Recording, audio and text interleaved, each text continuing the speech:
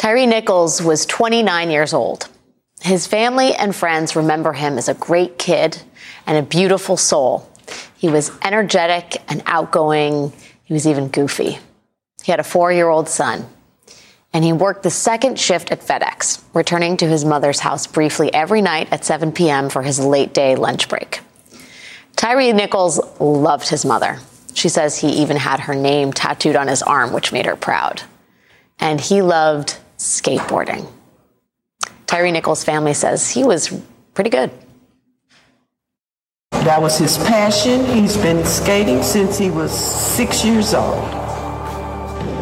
That day, when he left around 3 o'clock, he was on his way to Shelby Farms because my son every night wanted to go and look at the sunset. That was his passion, going to Shelby Farms to watch the sunset and take pictures.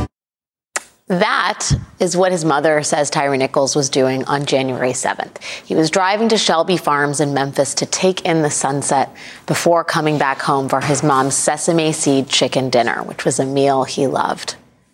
His mom said Tyre almost made it.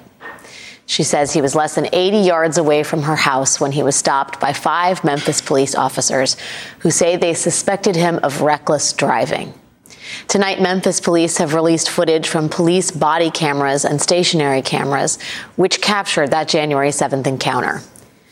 In order to understand what happened to Tyre Nichols, what the police, acting in the name of the state, what they did to this 29-year-old man, we are going to play a portion of the newly released video. But before we do, I would like to warn you that it is very difficult to watch. So let's take a second. If you don't feel up to watching this right now, or if you maybe have kids in the room with you who you do not want watching this, we are going to give you a moment before we play the footage. Okay. This is some of what the Memphis police released to the public this evening.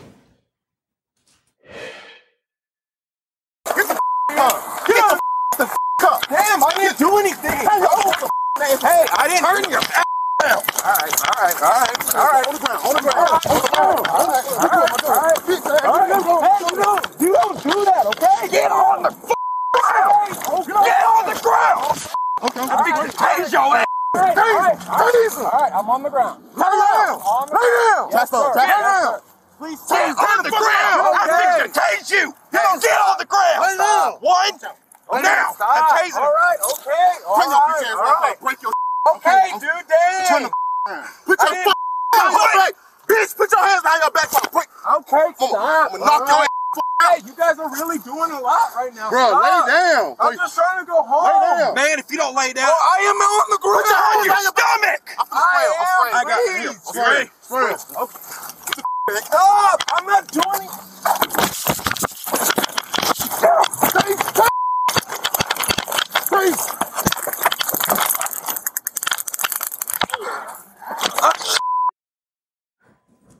I'm just trying to go home, he said. The police chased Tyre Nichols on foot and then they beat him. Attorneys for Nichols' family described this footage as 3 minutes of unadulterated, unabashed, nonstop beating. They have compared it to the 1991 video of Los Angeles police officers beating Rodney King. Police at one point seemed to kick him and then whip him with an object. And while he is still on the ground there, you can hear his very last words. Watch out! Watch out!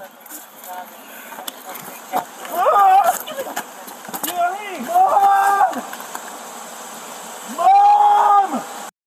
And Nichols was taken to the hospital in critical condition. He died 3 days later on January 10th.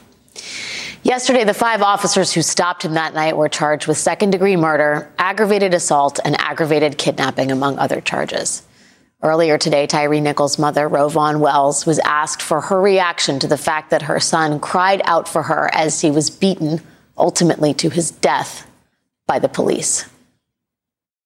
My heart just breaks, sir, for a mother to know that their child was calling them in their need and I wasn't there for him. Do you know how I feel right now? Because I wasn't there for my son. I was telling someone that I had this really bad pain in my stomach earlier, not knowing what had happened. But once I found out what happened, that was my son's pain that I was feeling. And I didn't even know. But for me to find out that my son was calling my name and I was only feet away and did not even hear him, you have no clue how I feel right now. No clue. Joining me now is Rashad Robinson, president of the racial justice organization Color of Change, and Eddie Glaude, chair of the Department of African American Studies at Princeton University. Thank you both for joining me tonight. Rashad, it's really, as a human being and as a mother, it is very, very difficult to watch this video. And I wonder how you think about this moment and what you make of it and what your thoughts were when you first watched that video. You know, I knew the video had to be just heinous and awful, given how quickly we saw accountability when we never see accountability that quickly.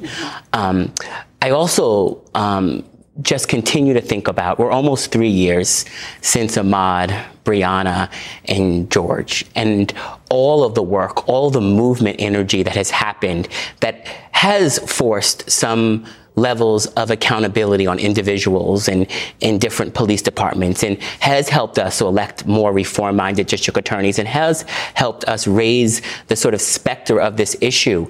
But we can't keep just having sort of people fired here and there, or individual sort of pieces of accountability that don't get us to the systemic nature of policing, which is about control and not safety. And part of the work that we try to do every single day is really deal with the fact that we have to reimagine public safety in this country. And we have to deal with the incentive structures at the root of what we're actually getting.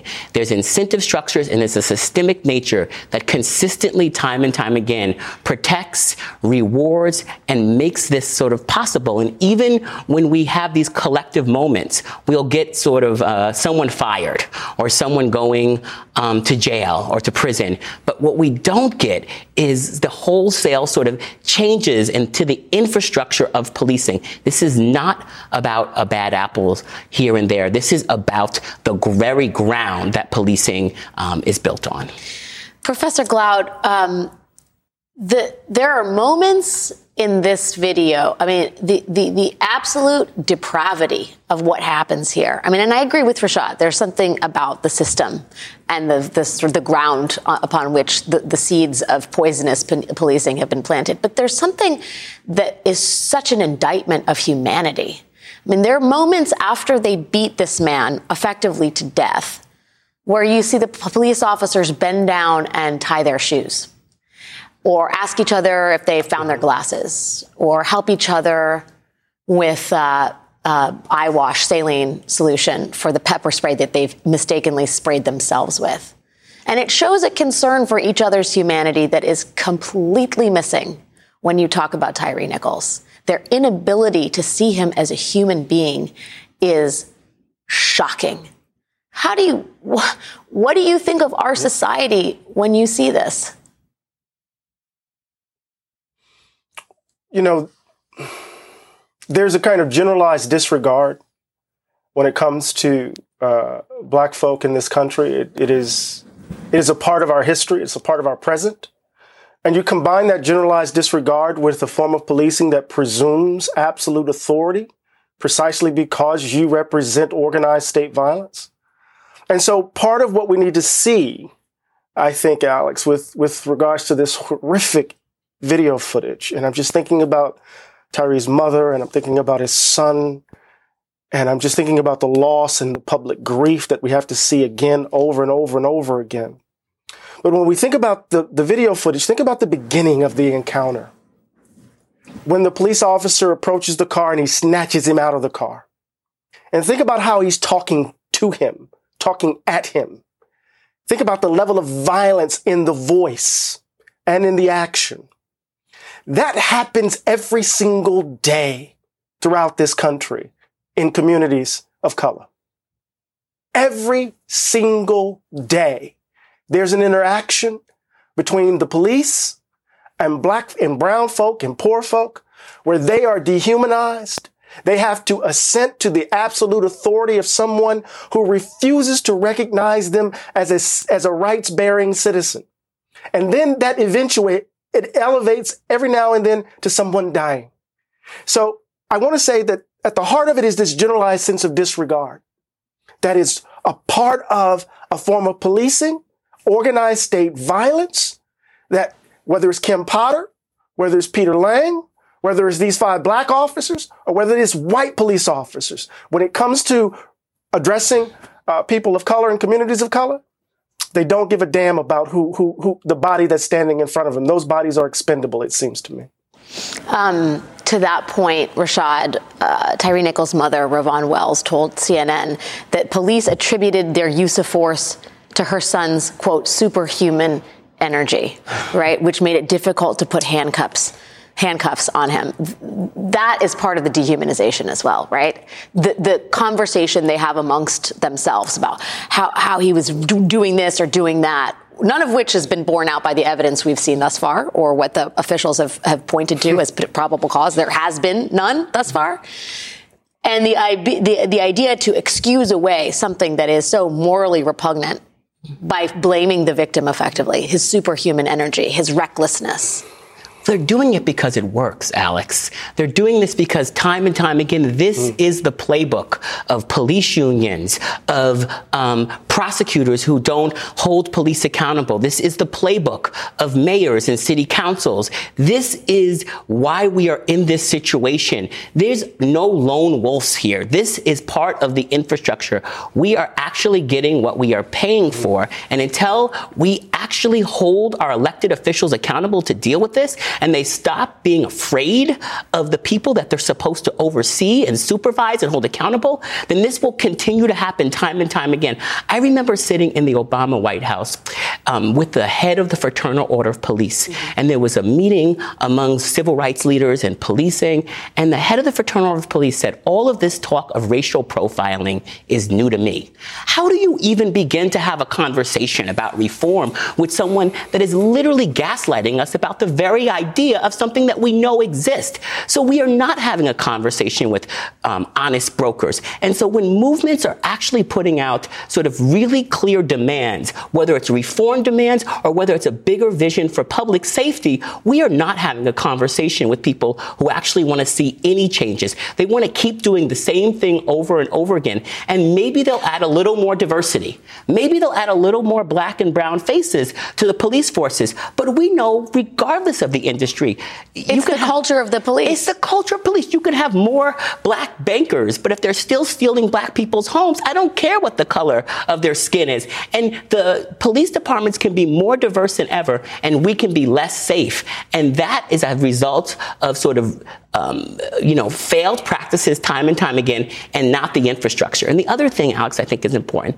is that we live in a larger culture and a larger sort of society where we condone this. Every single day on TV, we watch TV and entertainment shows that are showing police beating and harming black and brown people. And then the next scene, the young black kid is in the interrogation room, no ribs broken, no face beaten in. And we don't call that heinous. We call that entertainment. That is such an important point, by the way we normalize violence against black and brown bodies. Professor, the other thing that we have done, from trying to reform a system that doesn't want to be reformed, is we've put a lot of the onus on the victims themselves, right? There's been a lot of talk about the talk, the conversation that parents have to have with their young black children or brown children about how to behave when the police stop you. And what is so chilling about this video is you hear Tyre Nichols in a very calm voice. I'm just trying to get home. You guys are doing a lot right now. The police are acting in fury. And here is someone who is running the playbook that any parent would have their child run, which is stay calm, don't be antagonistic, don't be aggressive, do what they say. And he died anyway. There's nothing about the talk that could save my son if he runs into a cop who's having a bad day. There's nothing that could save him. There's nothing he could do that could turn that cop down, just like we saw it with Tyre. I mean, he even spoke calmly. Okay, I'm on the ground. And what we heard in response to that, I want to just say something that echoes something that Rashad said. And I want to put it in a phrase. Diversifying evil doesn't change the meaning of the noun. Diversifying evil doesn't change the meaning of the noun. You could put black faces in these institutions that are fundamentally corrupt at their core. It doesn't change the fundamental nature of the institution. This is what Baldwin was writing about it, the evidence of things not seen in 1987. When he was trying to come to terms with all these poor black babies being killed in Atlanta with a black mayor and a black chief of police and the city too busy to hate. Right? So you're right. There's nothing I can do as a parent to protect my child from organized state violence in that way. And don't put it on me. Don't put it on us, right? In some sense. But we have to name it for what it is. I'm sorry. We have to name it for what it is. I just want to say, we're going to talk a lot about the police, but I want to remind everybody that this was a 29-year-old man who loves skateboarding, and he loves sunsets, and he was goofy, and he loved his mother. And we should not forget his humanity as we talk about the ways in which state-sponsored violence has denied him his life. Rashad Robinson, president of Color of Change, and Eddie Glaude, chair of Department of African American Studies at Princeton University. Thank you so much, guys, for spending this time with me. It's a hard night, and I am really thankful for your time and thoughts. Ahead, we will get to what the Nichols family attorney, Ben Crump, called institutionalized police culture. Radley Balco and Samuel Sinyawe, founder of the Mapping Police Violence database. They join me coming up next.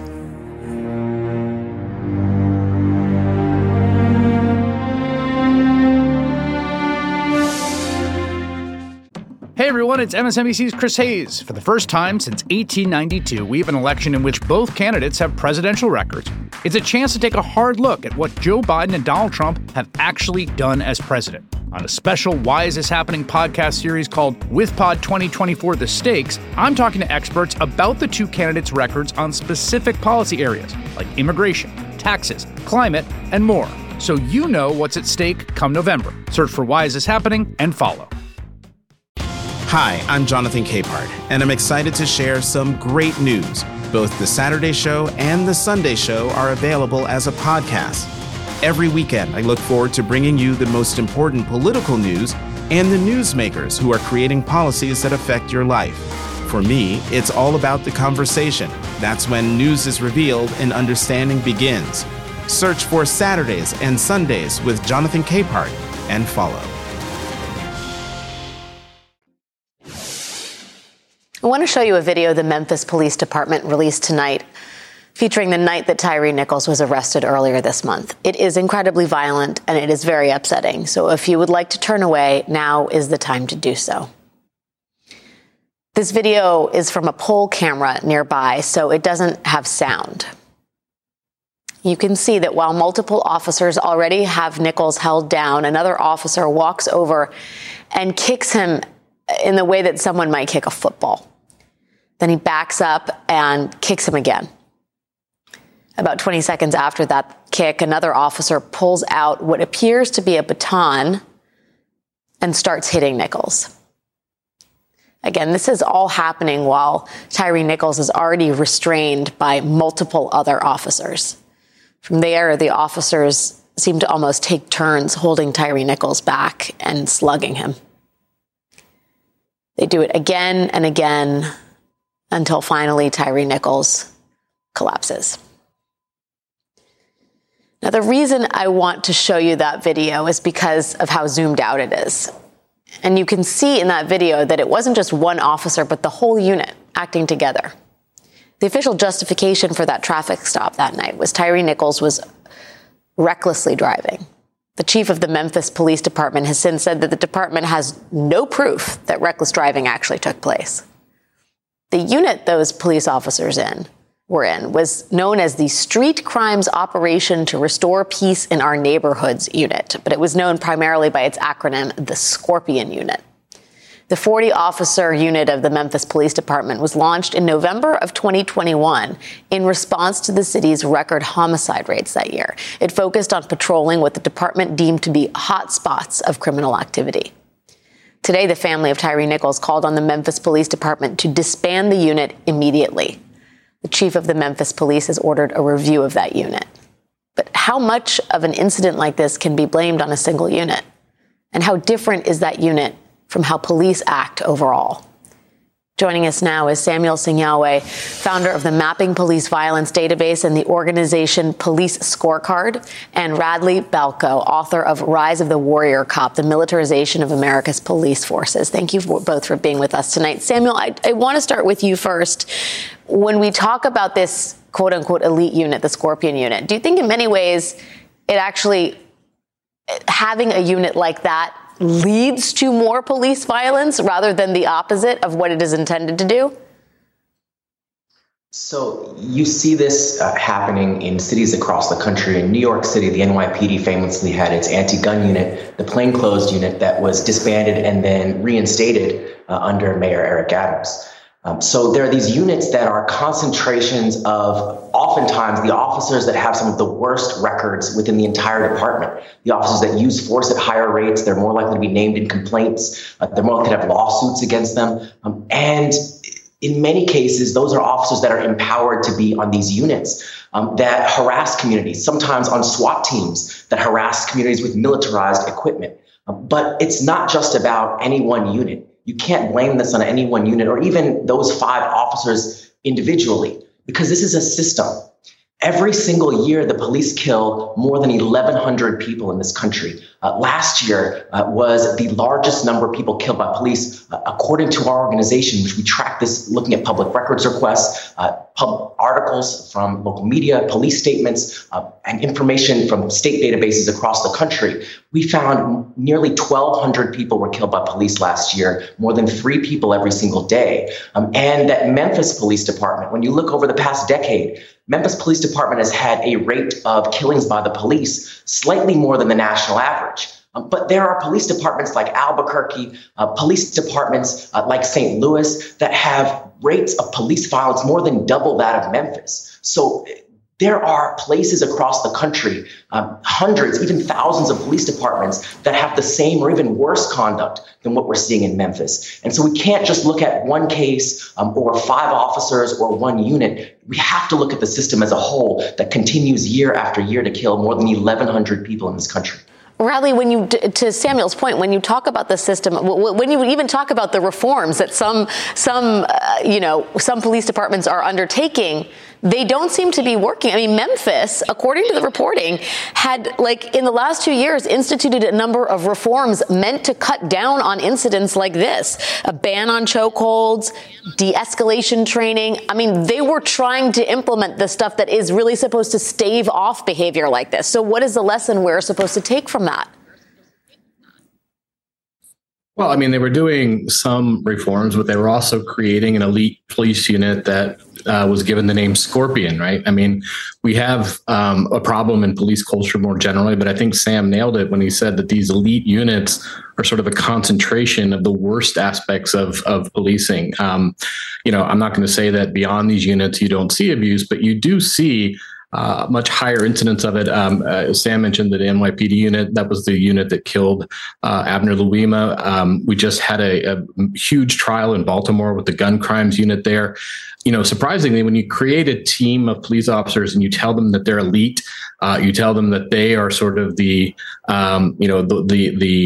last kind of line of defense against crime and anarchy in the city. You let them have a name like Scorpion. A lot of these units have, skull and crossbones or other kind of symbols of death as their motto or their logo. We shouldn't be surprised when you take a unit like that and sort of give them the implication that they're above the law or they get to bend the rules. And then we see things like this happen. It's changing police culture is not an easy thing to do, but we should at least sort of not go out of our way to contribute to it. Samuel, is it your understanding that these elite units are sort of exempt from the narrative or the discussions or the lessons that other parts of the police department are, the trainings that they have to undergo, et cetera? So it really depends on the police department. The thing with the United States, there are 18,000 different law enforcement agencies, local, state, and federal. They each have their own policies and practices and leadership, funding sources, et cetera. And so it could be that case in Memphis, but it may be very different just, a few miles away from Memphis. And that's part of the problem, is how decentralized policing is. And that's part of the reason why we haven't seen much wholesale change with this system, because for every 1, 2, or 3 departments that maybe does get a Department of Justice investigation, maybe they're required to implement a variety of different reforms and changes. For every one of those police departments, there's another police department that's moving in the opposite direction, that's doubling down on the policies and practices that got us in this mess, that's creating new street crimes units that are militarizing those units and giving them more authority to cause harm. So I think that the big picture problem is that the system as a whole is allowing for not only individual officers, but agencies, police departments, year after year to continue to kill people or harm people, Black people at rates much higher than white people, and without any accountability, without any systemic changes. And at best, even in every 2% of cases in which people are killed by the police, you get an officer who's charged, and less than 1% of officers convicted. But even that, is not going to wholesale change this system, because those agencies are still in place, those policies are still in place, those units are still in place. Radley, there is some talk about the relative youth of the officers involved in this. I think the officers charged in Nichols' death were hired from 2017 to 2020, and they were ranging from 24 to 32 years old. Do you think that factors at all into this? Is that a red herring? I mean, I know some folks, Mark Lasser, who's a former Memphis police agent, said he'd seen younger and younger men recruited to these kind of elite specialized street criming forces. Does that play a role in any of this? How do you see that affecting what unfolded on January 7th, if at all? Yeah, I mean, I don't think these issues are limited to younger officers, but when you create one of these elite units, which are supposed to be sort of staffed with the best of the best in the department, then you staff it with guys who are 24, 25, 26 years old and, haven't been in the department for more than 5 years. You kind of have to question just how elite those units really are.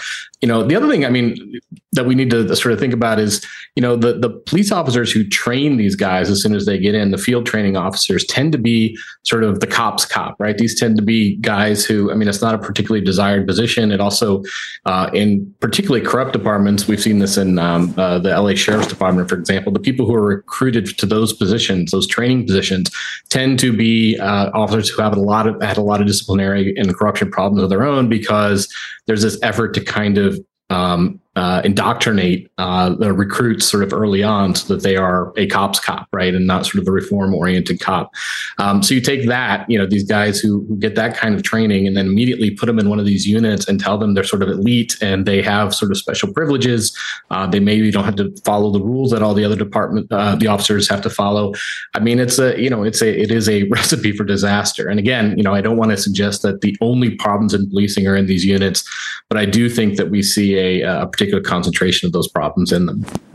Samuel Sinyawe, founder of the Mapping Police Violence Database and the organization Police Scorecard, and Radley Balco, author of Rise of the Warrior Cop, the Militarization of America's Police Forces.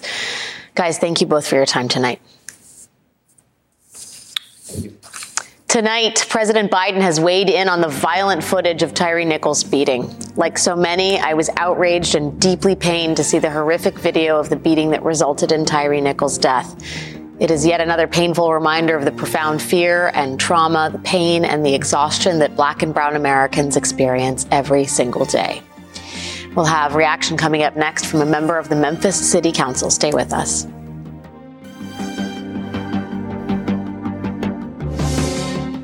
On the MSNBC podcast, How to Win 2024, political experts, former Senator Claire McCaskill and Democratic strategist Jennifer Palmieri examine the campaign strategies unfolding in this all-important election. The focus is on the voters that are not necessarily in your corner now. If Democrats are going to win in 2024, we have to be able to explain what is happening at the border and what the solutions are. Search for How to Win 2024 wherever you get your podcasts. New episodes every Thursday.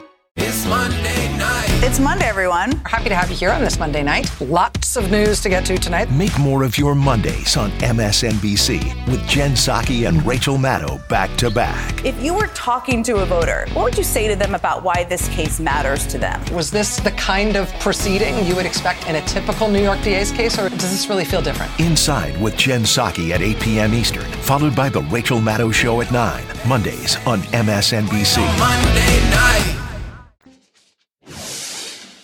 The city of Memphis is reacting tonight to the body cam footage released by city officials showing the violent police confrontation that led to the death of Tyre Nichols. Within minutes of the video being published, our NBC reporters on the ground saw protesters heading to the police headquarters in Memphis. They were chanting "No justice, no peace" while holding signs with Tyre Nichols' name on them. In another part of the city, protesters were seen blocking highways and intersections, including the Arkansas-Memphis Bridge.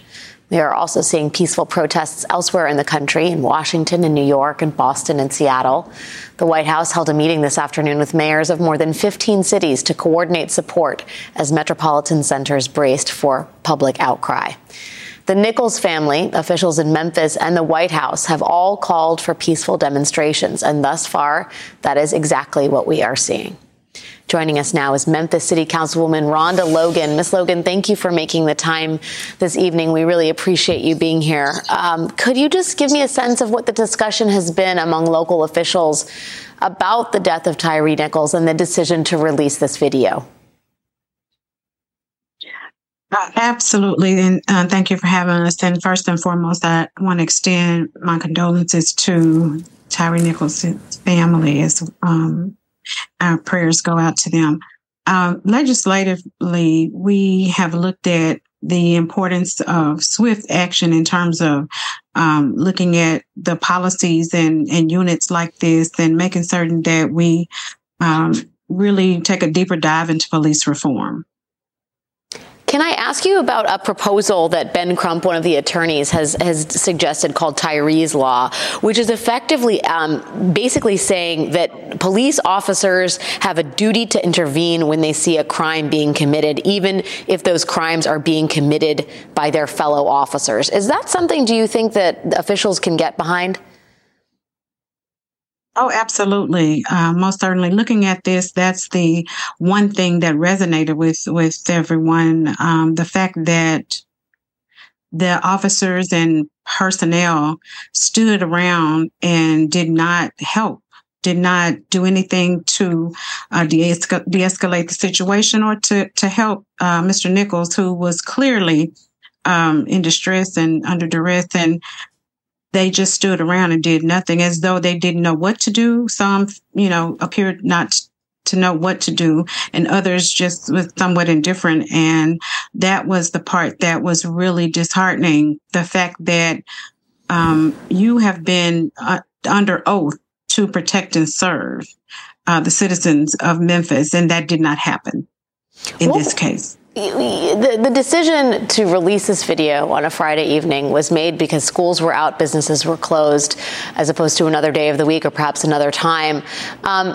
What was your reaction to this video when you first saw it?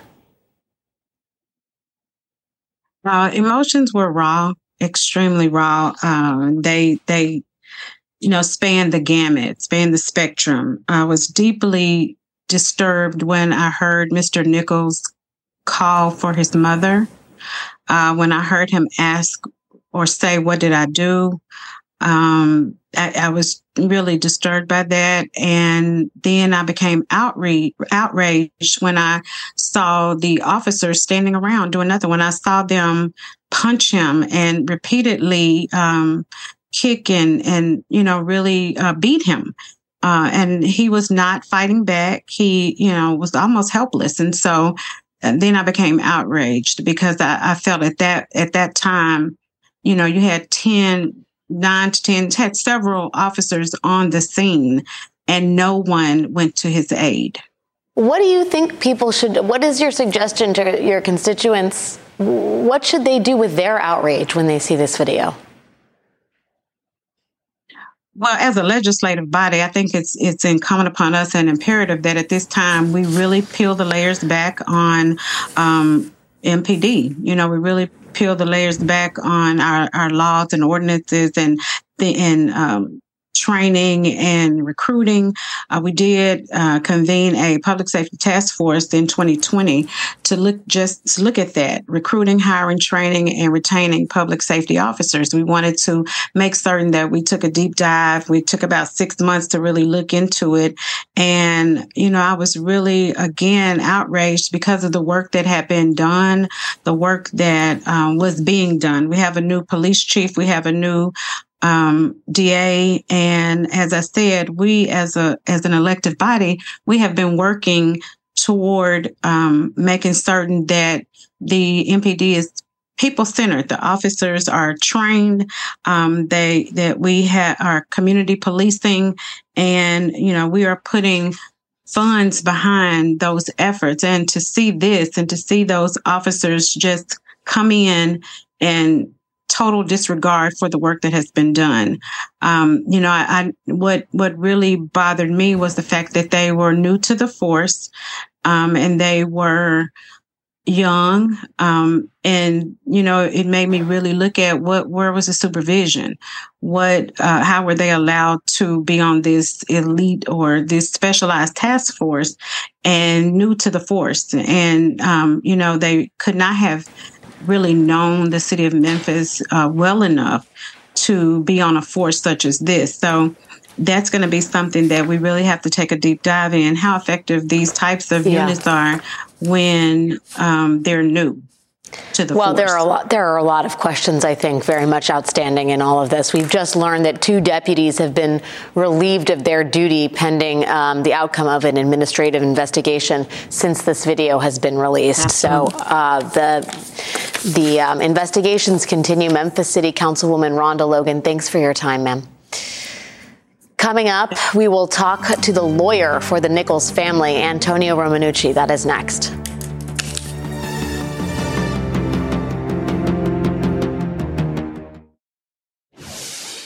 We are following the developments out of Memphis, Tennessee tonight after the release of the disturbing video of the traffic stop that led to the beating that ultimately killed Tyre Nichols. Earlier today, before the release of that footage, Nichols' family and their attorneys reacted to the news that all 5 officers involved in his death were charged with second-degree murder. Those attorneys also called for the city of Memphis to disband the Scorpion Unit, an elite police unit that those officers were a part of. Joining us now is one of those attorneys, Antonio Romanucci. Mr. Romanucci, thank you for making time tonight. I know it's been a very, very busy day for you. Let me just first start with some of the new news we have that 2 additional officers have been relieved of duty since the release of that video. And I will read the statement from the Shelby County Sheriff.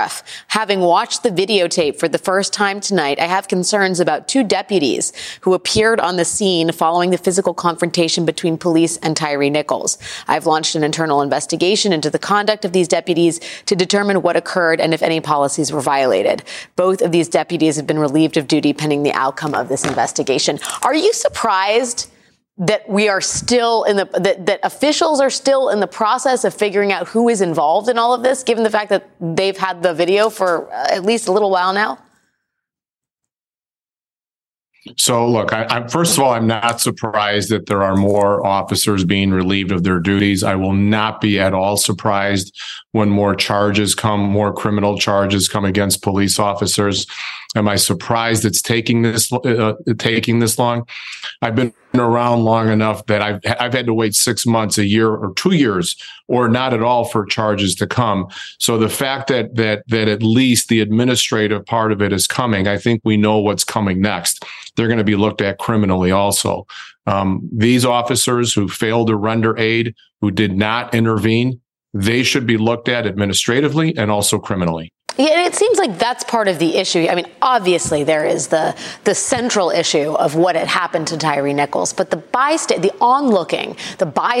on the part of police officers, of first responders, I mean, that speaks to another part of the sort of cancerous culture that has affected this part of law enforcement and, again, first response. I mean, to what degree is that something that people are focusing on. We know that there are a lot of attempted systemic reforms of the law enforcement, but this part of it, the ability to stand by as a fellow officer effectively beats to death a civilian, seems like a very big problem in law enforcement.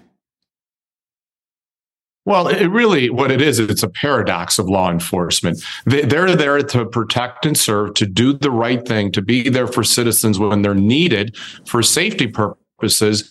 But then when you see them act in this contraindicated way, it does create confusion. It causes mistrust. That's why we have this imbalance between community and police, because they are doing the exact opposite of what we are told they're supposed to do, right? The N in Scorpion is supposed to be for neighborhood. The C is supposed to be for community. It's supposed to have a feel-good sound to it, but instead, as now we've heard, Scorpion really has a very deep sting, and they caused a death here, a very needless death. You have been dealing with the family. I wonder if you could give us a sense of how they are managing this moment. I am just staggered by the strength of Tyre Nichols' mother to speak about the death of her son publicly in such eloquent terms. She talked about how he was sent here for a purpose, and that perhaps awakening the country, or further alerting the country as to the horrific abuses that occur on the part of state-sanctioned, violence, awakening the country to that violence on the part of police. I mean, that potentially is his mission, if he was indeed on a mission here. How are they grappling with the fact that the entire country is going to be watching what is effectively the execution of their son? Well, you raised such a great point. I mean, the words of his mom were that he was here for an assignment. That is so profound.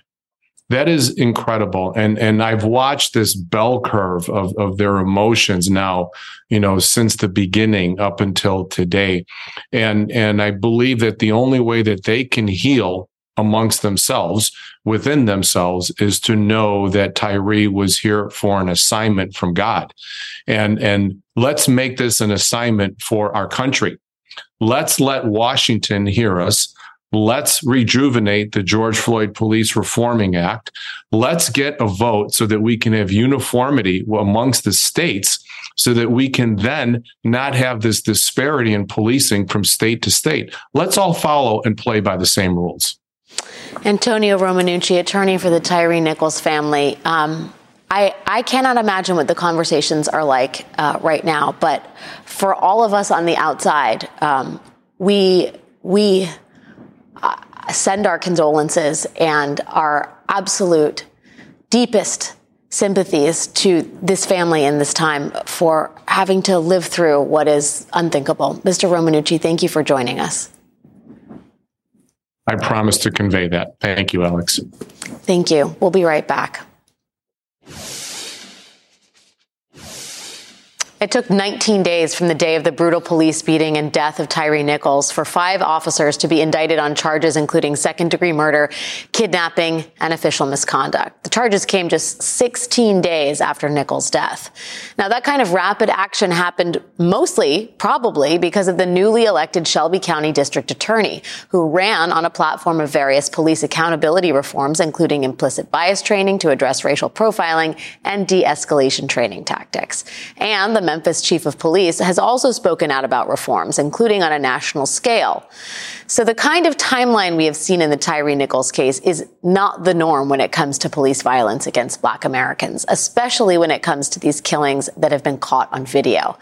In the 2014 killing of 17-year-old Laquan McDonald, for example, in Chicago, which was captured on dash cam video, it took nearly 14 months for the police officer who killed him to be charged. In 2019, it again took 14 months for a Texas police officer to be charged in the killing of 44-year-old Pamela Turner. It took over 3 years for 5 police officers to be indicted in the 2019 brutal beating and death of unarmed Ronald Green in Baton Rouge, which again was captured on body cam video. That is it for us tonight.